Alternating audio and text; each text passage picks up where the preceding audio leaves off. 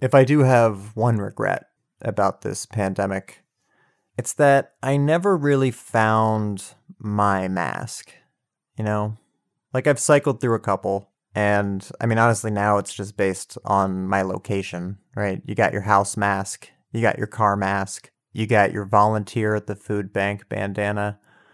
But I never found, like, my number one.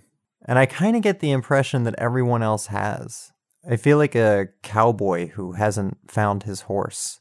Yes, a lost, deeply neurotic cowboy who isn't very good at whatever it is cowboys do, and whom all the other cowmen wish would just leave with all of his insecure, I'm not sure my current horse is like the horse energy.